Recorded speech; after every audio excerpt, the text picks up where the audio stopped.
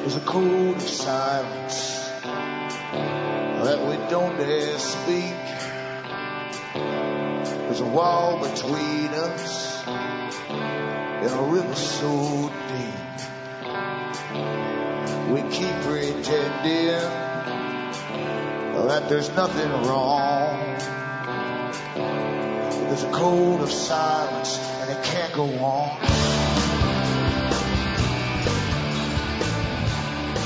Hi folks, I'm Alan Watt and this is Cutting Through the Matrix, and the date is the 17th of August 2010. I always suggest newcomers look into cuttingthroughthematrix.com website, and you'll find hundreds of talks I've given over the years. You can download them for free.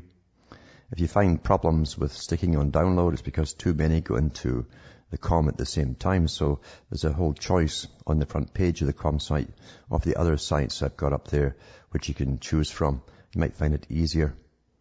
And remember too, they all have transcripts in English of a lot of the talks I've given.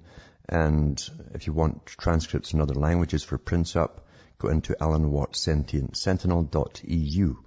You find lots of them there. And remember too, that I'm the only host out here who's not really funded by advertisers, and I don't bring on guests who really give you 1 hour ads under the guise of a conversation. So it's up to you to keep me going through buying the books I have for sale, the discs as well. And remember, what I do here is single-handed. It's not a big staff operation. It's not produced like most shows and so on. So it's up to you to keep me going, and do so by buying the books and donating as well. Remember, from the US to Canada, and these books are different from anything else you're going to read out.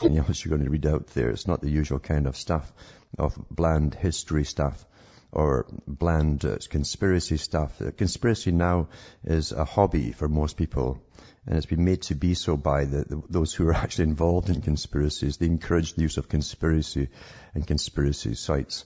And lots of the youngsters now are into them like hobbies, you see. Like a pastime, like comic book conspiracy type things.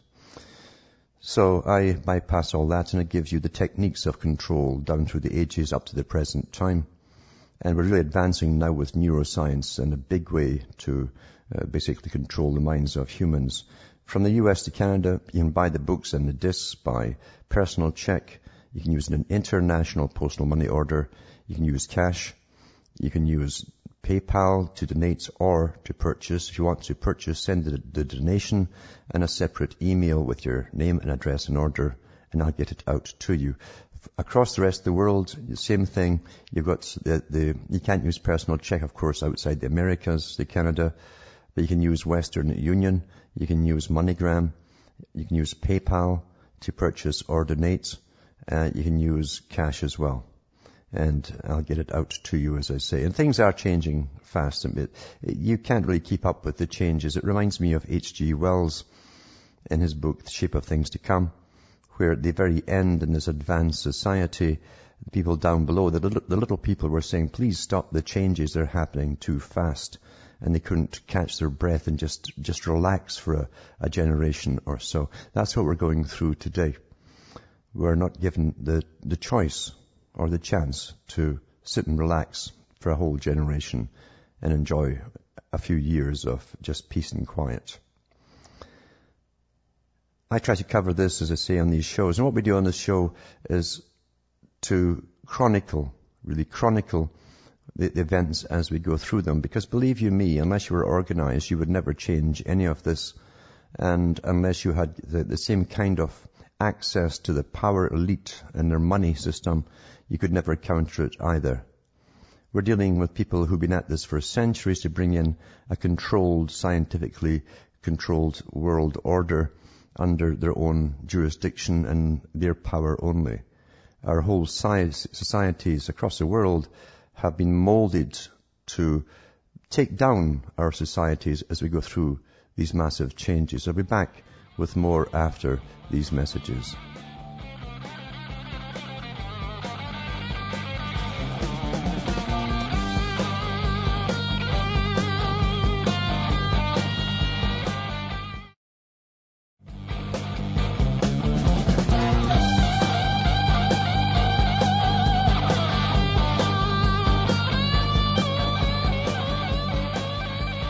Hi folks, I'm Alan Watt and we're back cutting through the matrix.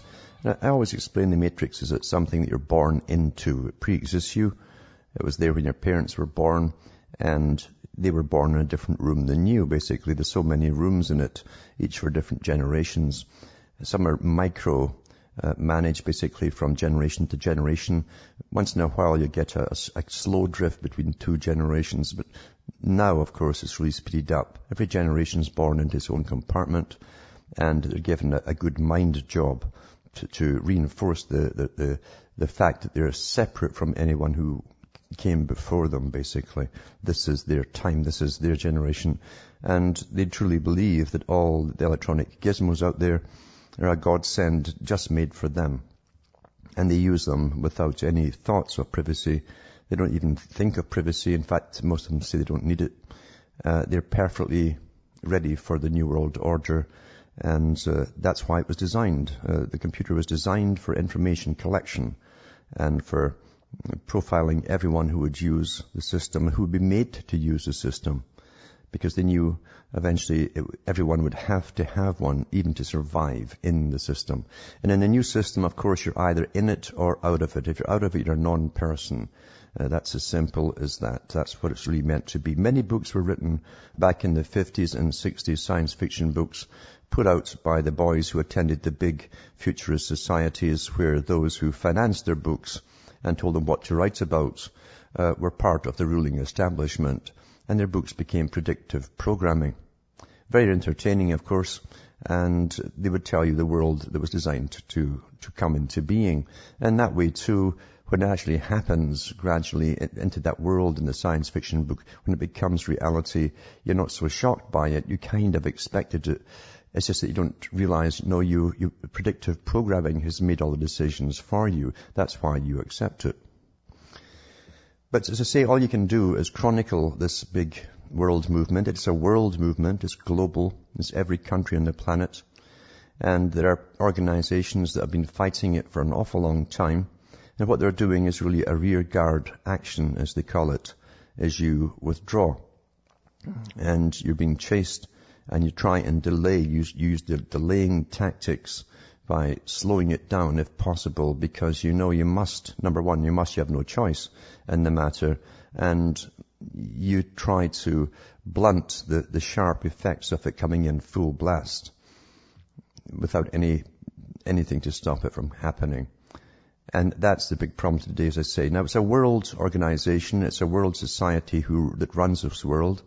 The world society existed hundreds of years ago. They came really far more into power, at least visibly, in the 1800s across the so-called civilized countries by establishing the same kind of banking systems, making sure through their own organization only their own boys would be in power and all the main capacities of power, including the financial sectors. And they had it in their idea all along. They would go into a global society. In the 20th century, they brought on World War I and II. They financed their enemies into power, and they financed the machinery for war for these enemies too. And they eventually went into a Cold War, which was really a sham, because they were using masses of taxpayers' money. And once again, under the threat of annihilation, we don't mind being taxed so heavily when they say they're trying to save us. The oldest trick in the book.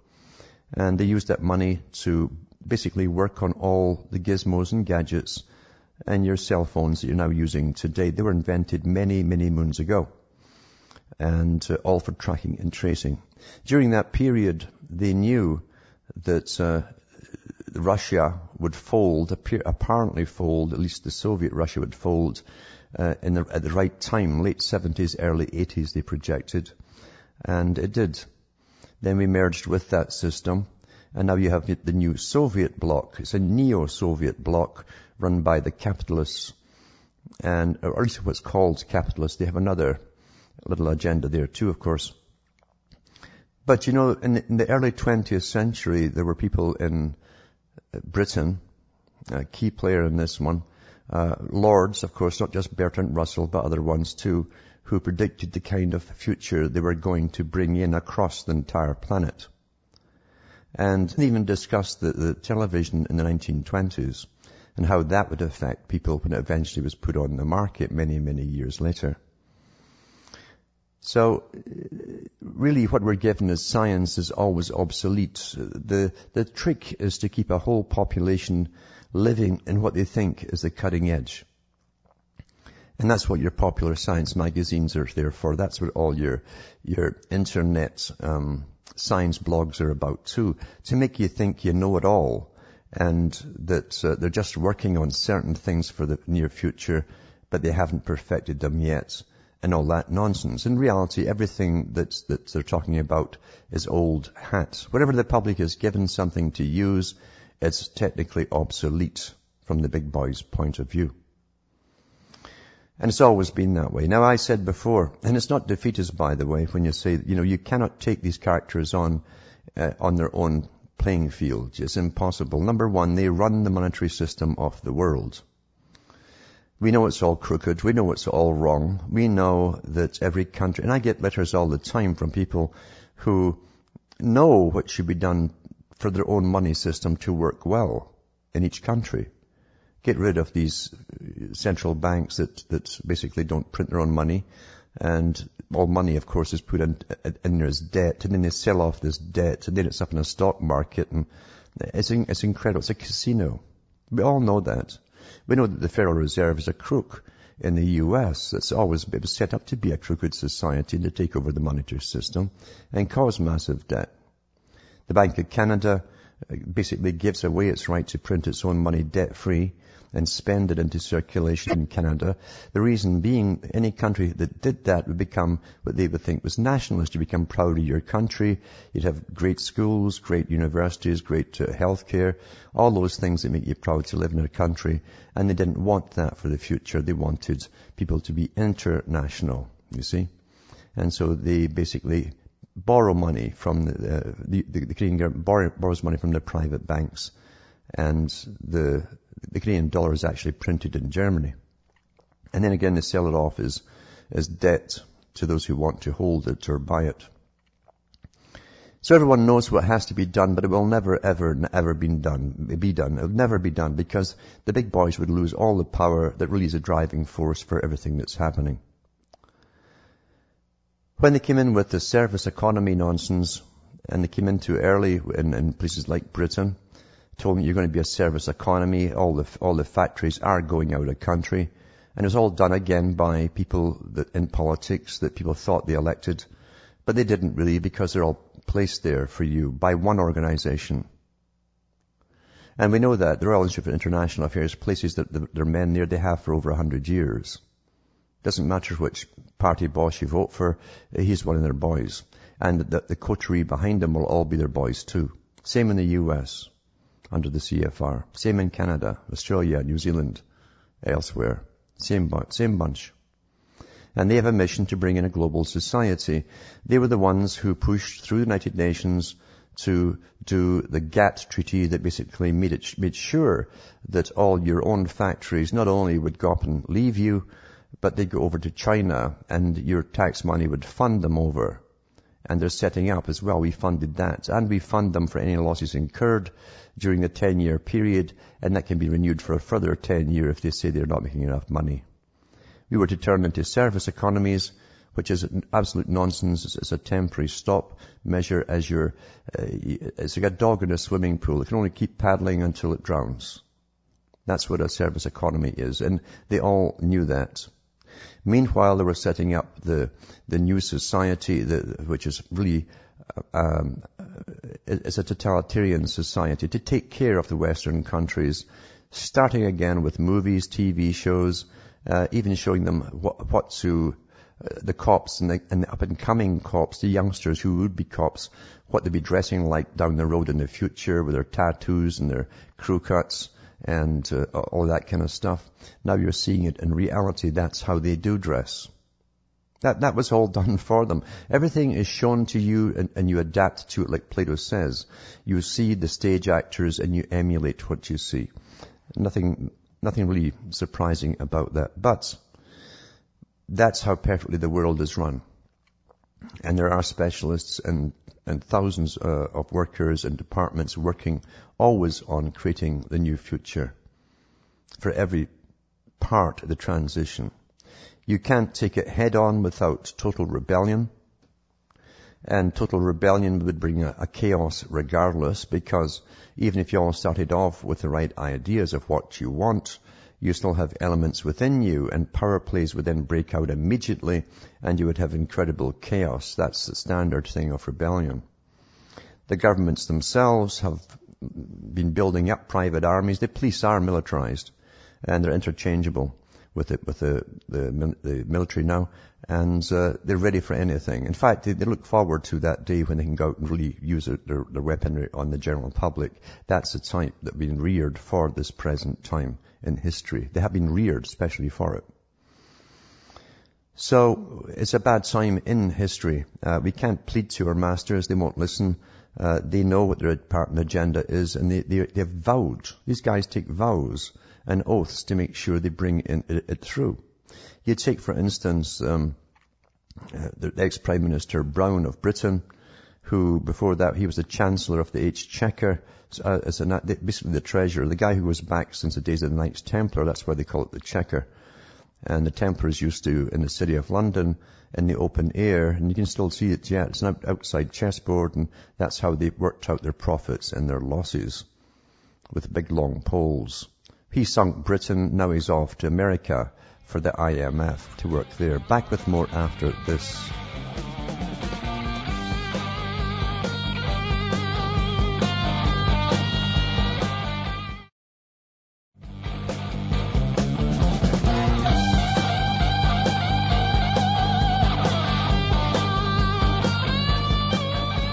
Hi folks, I'm back and we're cutting through the matrix, just chronicling a little of the history of what we've gone through in the last 25, 30 years or so, maybe 40 years, of how every step is planned in advance and interlocks with the next part. And we saw that the creation of the European bloc, something, of course, that Karl Marx wanted to happen. He documented that in Das Kapital in the 1800s. He said there'd be 3 world trading blocs, each with their own particular parliamentary form of government, but they would be subservient to a world government. And of course, that's what NAFTA also is to become eventually, after more chaos. So there's nothing we can do. We're all broke. We got to just come into one big country with Mexico, Canada, and the US, Chile, and a few other countries to follow.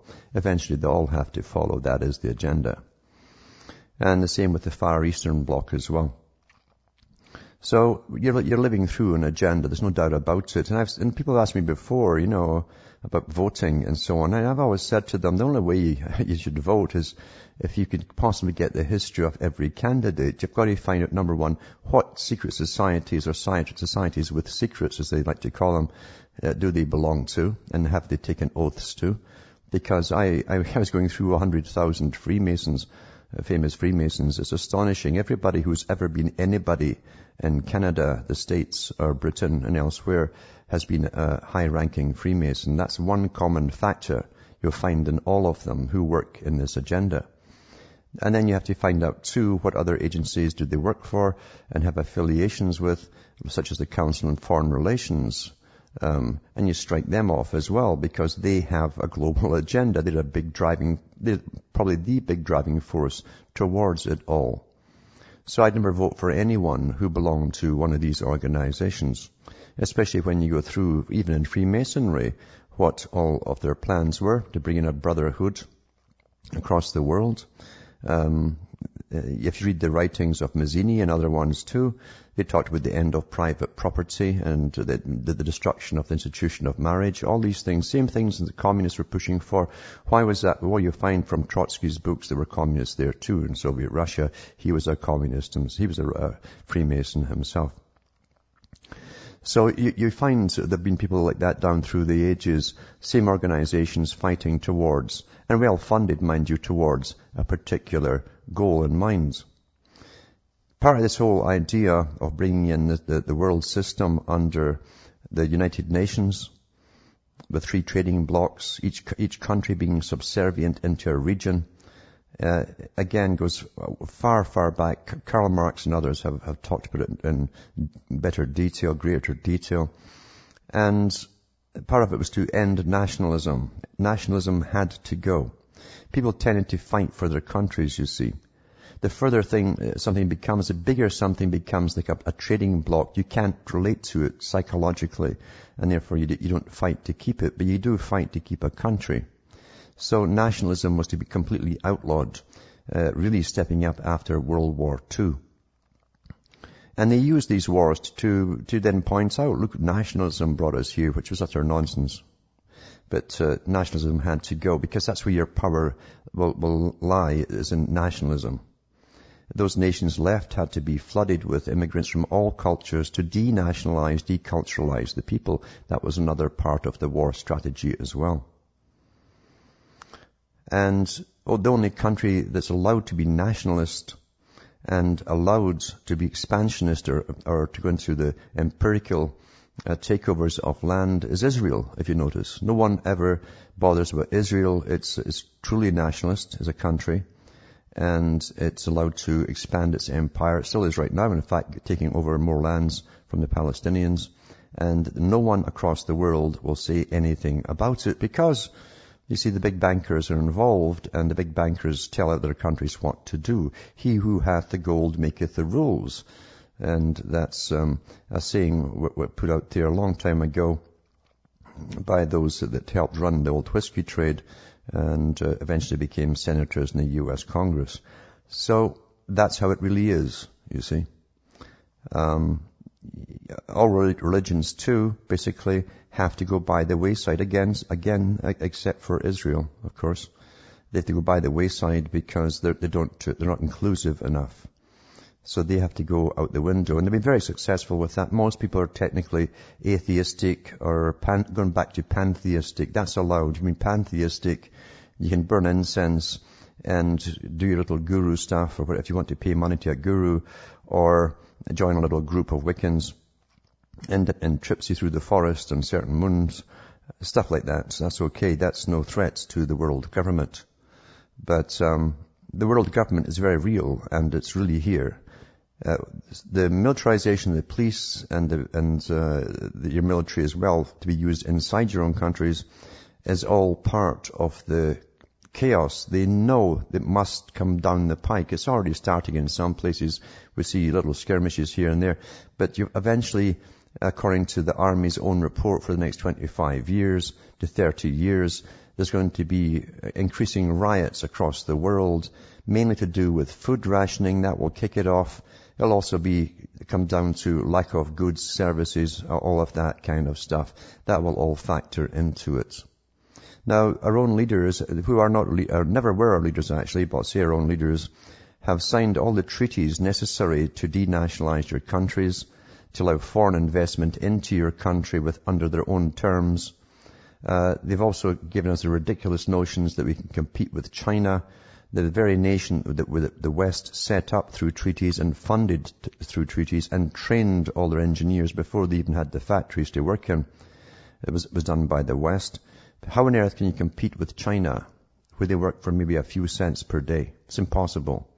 But they literally with straight faces tell us we'll have to do that. And then supposedly the North American bloc is to compete with the European bloc, which is utter nonsense as well. And at number 2, why should we be competing with anybody? Is that what life's all about? Competition for finances by competing with other countries? I don't think so. I really don't think so. I don't think this is what life is all about. They've always said there are rulers and they are the ruled. You see, we are the ruled. That's the key to it. The rulers are intermarried, intergenerational.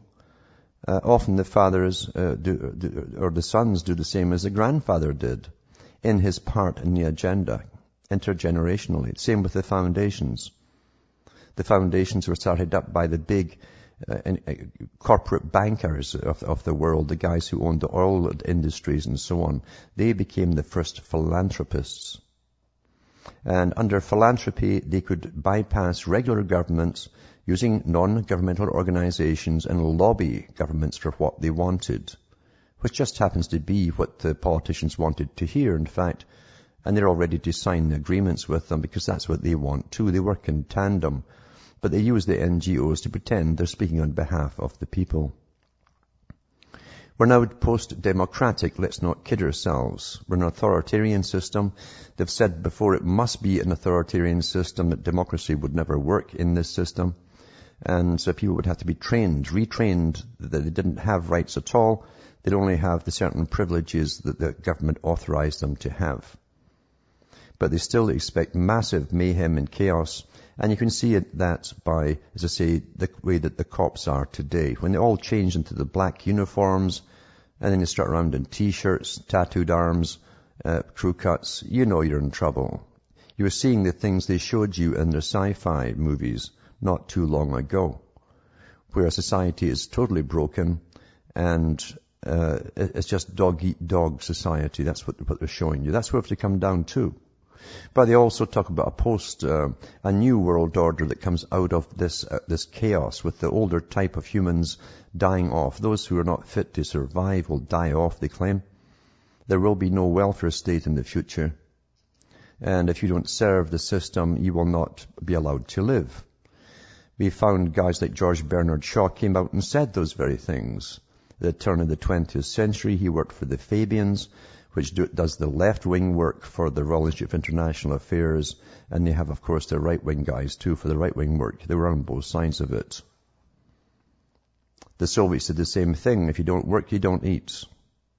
There will be no unhealthy people. There are complete eugenicists, too.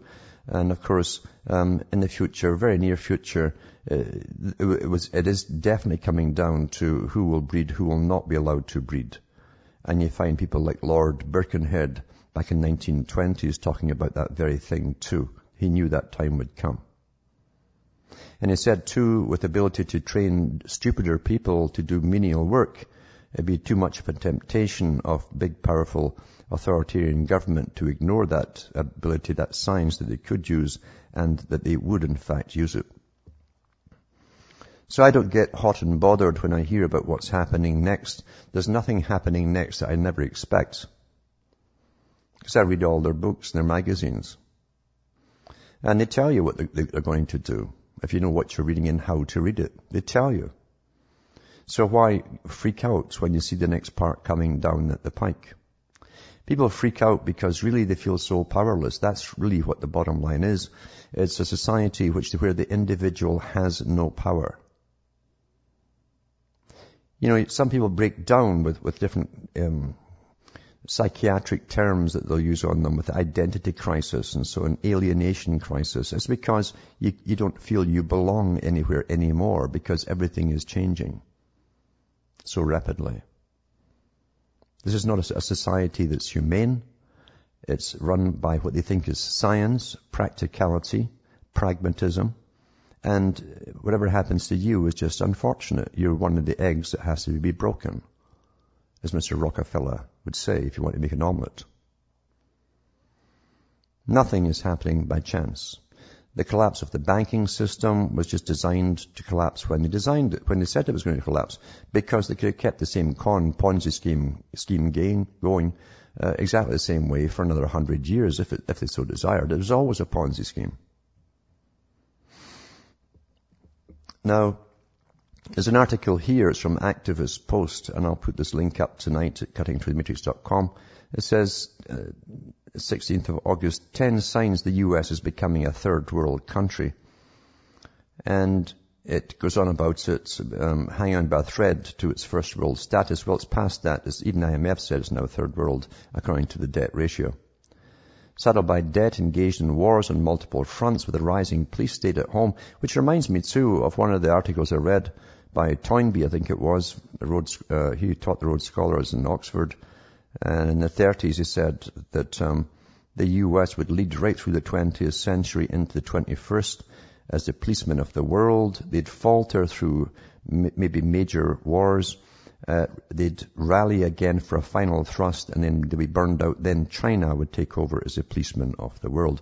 Getting back to this article here, it said here, at home they've got declining economic productivity, productivity, and wild currency fluctuations all threaten America's future. By the way, they're bringing in civilian police into Los Angeles now. They're copying the British system, for those who know about the British. This new British civilian police force that they've also brought in. It says the general designations of the ranking system for world status date back to the 50s and have included countries at various stages of economic development. Since the Cold War, the definition has come to be synonymous with repressive countries where a wealthy class of ruling elite segment society into the haves and have-nots, many times capitalizing on the conditions that follow an economic crisis or war. While much of the world is still mired in poverty, the reduced cost of innovative tools such as computing and connectivity ironically puts traditional third world countries at the forefront of a new lean and mean economy that is based on ideas of empowerment for the disenfranchised. For better or worse, the world is leveling due to globalism. It's not leveling at all. I don't care how long you sit and play with a computer, you're not going to be rich. You're not going to be, and you come up with an idea and it's on the computer, someone's going to steal it very quickly. One of the Gates knockoffs, you know. But it says, here's the signs: rising unemployment and poverty. Unemployment numbers, food stamps and home foreclosures continue to reach the new high. The ugly reality of those numbers was recently on display when 30,000 people showed up to apply for public housing in East Point, Georgia, for 455 available vouchers. Fights broke out, police were fainting from the heat while in line, and riot police showed up to handle the angry poor. That's what you see in the science fiction movies. That's what you see in those science fiction movies. 2, economic dependence. The U.S. finished 2009 with a debt to GDP ratio of 85%, according to the IMF. The current trend projects the U.S. to finish 2010 at 94% and 2011 at 98%. The 90% level has become the IMF's make or break point for countries hoping to grow their way out of the debts. If the government debt load climbs above 90% of the GDP, economic growth slows so much that growth is no longer a viable solution for reducing that debt, and the IMF insist on austerity measures. But they've already put that on the US. So the US is classed now as a third world nation. Surpassing this debt threshold has also caused China's lead credit rating agency to cut America's credit rating. And what a con, if you really believe there are wars in separate countries. The U.S. used to give all of its debt money. It was always held by Japan. That's how they used to handle it. It's now held by China, who supposedly not long ago was your main enemy. They were never an enemy, because the same big boys at the top, the same big boys run China and set up China. And have their own society set up there too to make sure that the people don't get any ideas. Declining civil rights. Everyday freedoms are often a casualty of a society in collapse. As the anger of the populace mounts in response to declining economic conditions and political corruption, the government counters by increasing draconian measures that restrict the political rights and civil liberties of its citizens. Again, just like the sci-fi movies they've been showing you for years for what's to come. America is becoming a country like China, which is one of the lowest scores according to Freedom House. In America, private discussions and movements are monitored. Free speech is corralled. The freedom to assemble for protest is by the government decree, and independent thought that questions the political system is looked upon with suspicion. A final indicator is when the government insists upon secrecy for its own actions, while new laws and systems are created to put the individual under nearly constant surveillance. Well, that's a fact. We're all there. Increasing political corruption. When political corruption becomes the accepted norm as opposed to the exception, there's a good bet your country resembles the third world. Congress and all major institutions face a growing crisis in confidence, where a record low 11% of the population believe Congress is doing a good job, and now seems obvious to all observers that big corporations directly control the agenda in Washington, much like typically corrupt third world countries. Military patrolling the streets. The rise of militarized police state is a hallmark of most third world countries, particularly in times of rapid economic collapse. America's declaration of the war on terror has created a constant threat to national security that's allowed for the military to be deployed on American soil. Building upon the war on drugs, this has created a fusion between the military and local police, and that's what you've got, a fusion, where military-grade weapons and tactics are being used against American citizens in a cascade of violent confrontations over non-violent offenses. Military checkpoints are moving further inland, away from meaningful border control functions, and a full-blown military presence in American cities has been planned by the U.S. Army War College. And that's true. I've got the whole article, 50 pages of it, in my website archives, along with the NATO one, think tank for Britain and other countries. Failing infrastructures, 46 of 50 states are on the verge of bankruptcy. Cities are going dark. Asphalt roads are returning to the Stone Age. It's all potholes everywhere. And national budget cuts are leaving students without teachers, supplies, or a full-time education. These are common features one will see as they travel through the poorest of third world countries. The disappearing middle class. During the last presidential debate season, he argued that a family income of $250,000 was solidly middle class.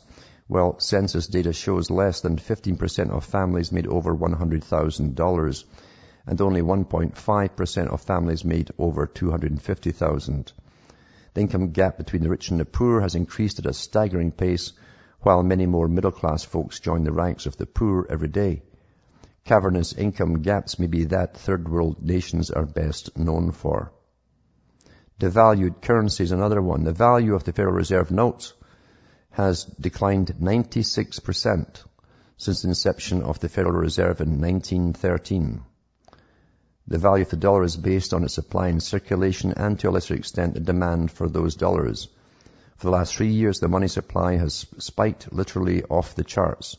It can be argued that the dollar has become America's top export as the world's reserve currency, and if the volatile dollar is scrapped, which the UN and IMF now suggest, then demand will plummet, killing the currency.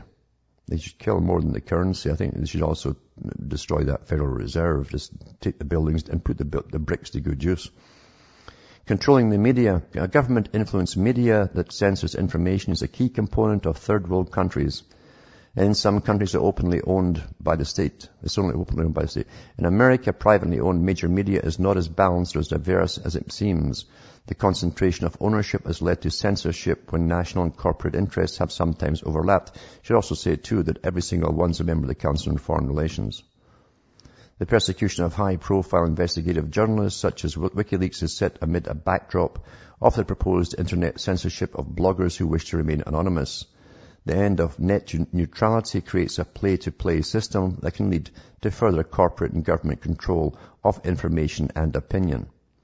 Cybersecurity initiatives are the final nail in the coffin, as the entire free flow of information can be vetted to a China-style system of identity management. On the street, the police state and media control have converged in the recent rise of arrests for those who videotape the police. There's a huge blow to First Amendment rights and the role of photojournalists who wish to document public police behavior. The 10th one is capital controls. Many nations have enforced capital controls as their economies collapse. It most recently happened in Argentina and Venezuela, as they sought to keep the remaining wealth within their borders. The SEC already has adopted policies to allow money market funds to suspend withdrawals during a financial crisis, while the recent higher HIRE bill, HR 2487, puts restrictions on Americans moving capital to foreign countries. Some economists suggest that the national debt has gotten so high that the government must now force investment of private capital into U.S. Treasury debt. So basically it points to something that's coming up worse than the Great Depression. As we all know, it's designed that way. Anyone who's really studied this for a long time. Because the debt money system is designed to always go in this route of incredible debt. I actually wonder what governments meant when they would say that they'd matched basically the debt for that year, or they'd paid off the debt for that year. What they were talking about was the interest on all the money they owned. That was balancing the budget. That's what they meant by that. Not paying off the debt, but just meeting the interest payments. And now some countries owe over $900 billion. You know, it's phenomenal. So that's really the standards of the checklist for a third world country. That's what that is. Now, technology's got a big part of it, massive part of it too. And you'll find that technology is all part of bringing into a new electronic prison system. We know, for instance, they're going to use medications on the general public as a matter of mandatory law that will come in like the movie, that THX, it was 1138, where you're drugged all the time. And the National Health Services, which they must bring in to make this happen, to work along with the courts, are all part of it. The National Health Service in Britain is to launch a new type of pill.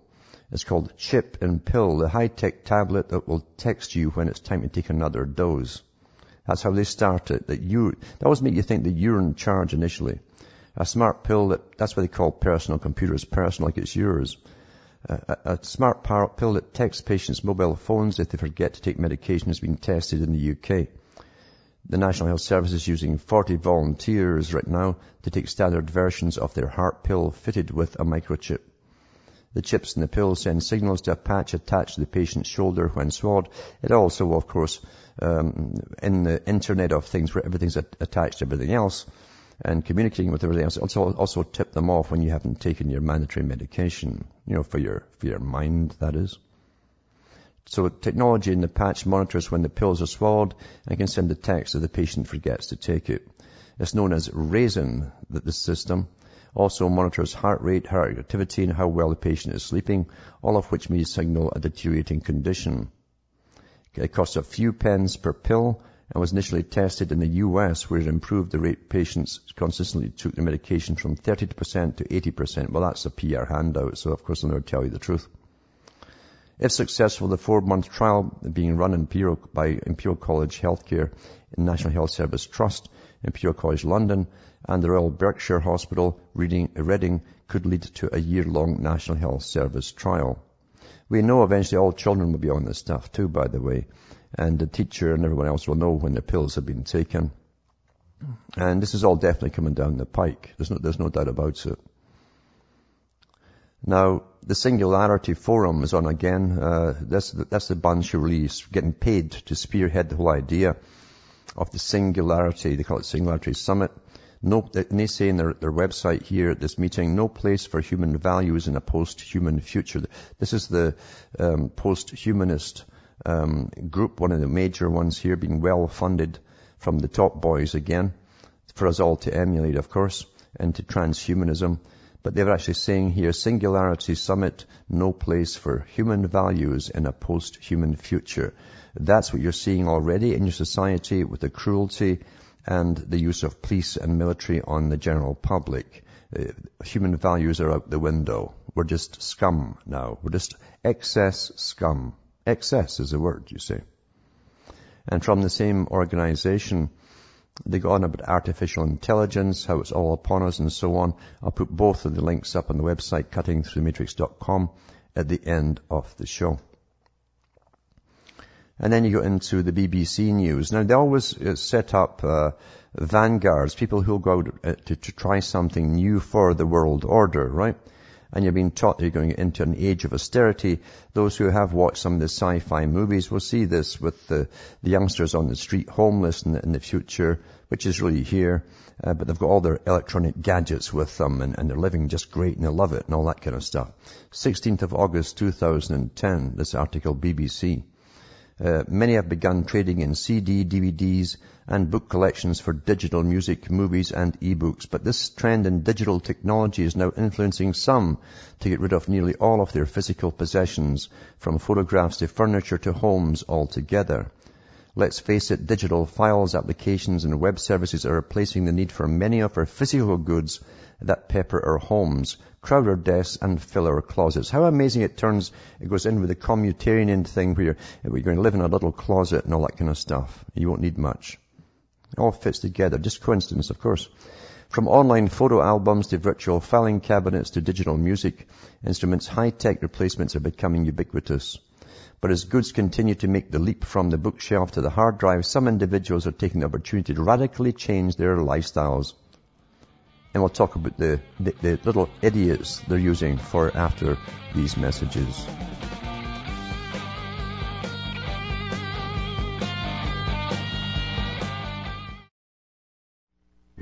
listening to the Republic Broadcasting Network, because you can handle the truth.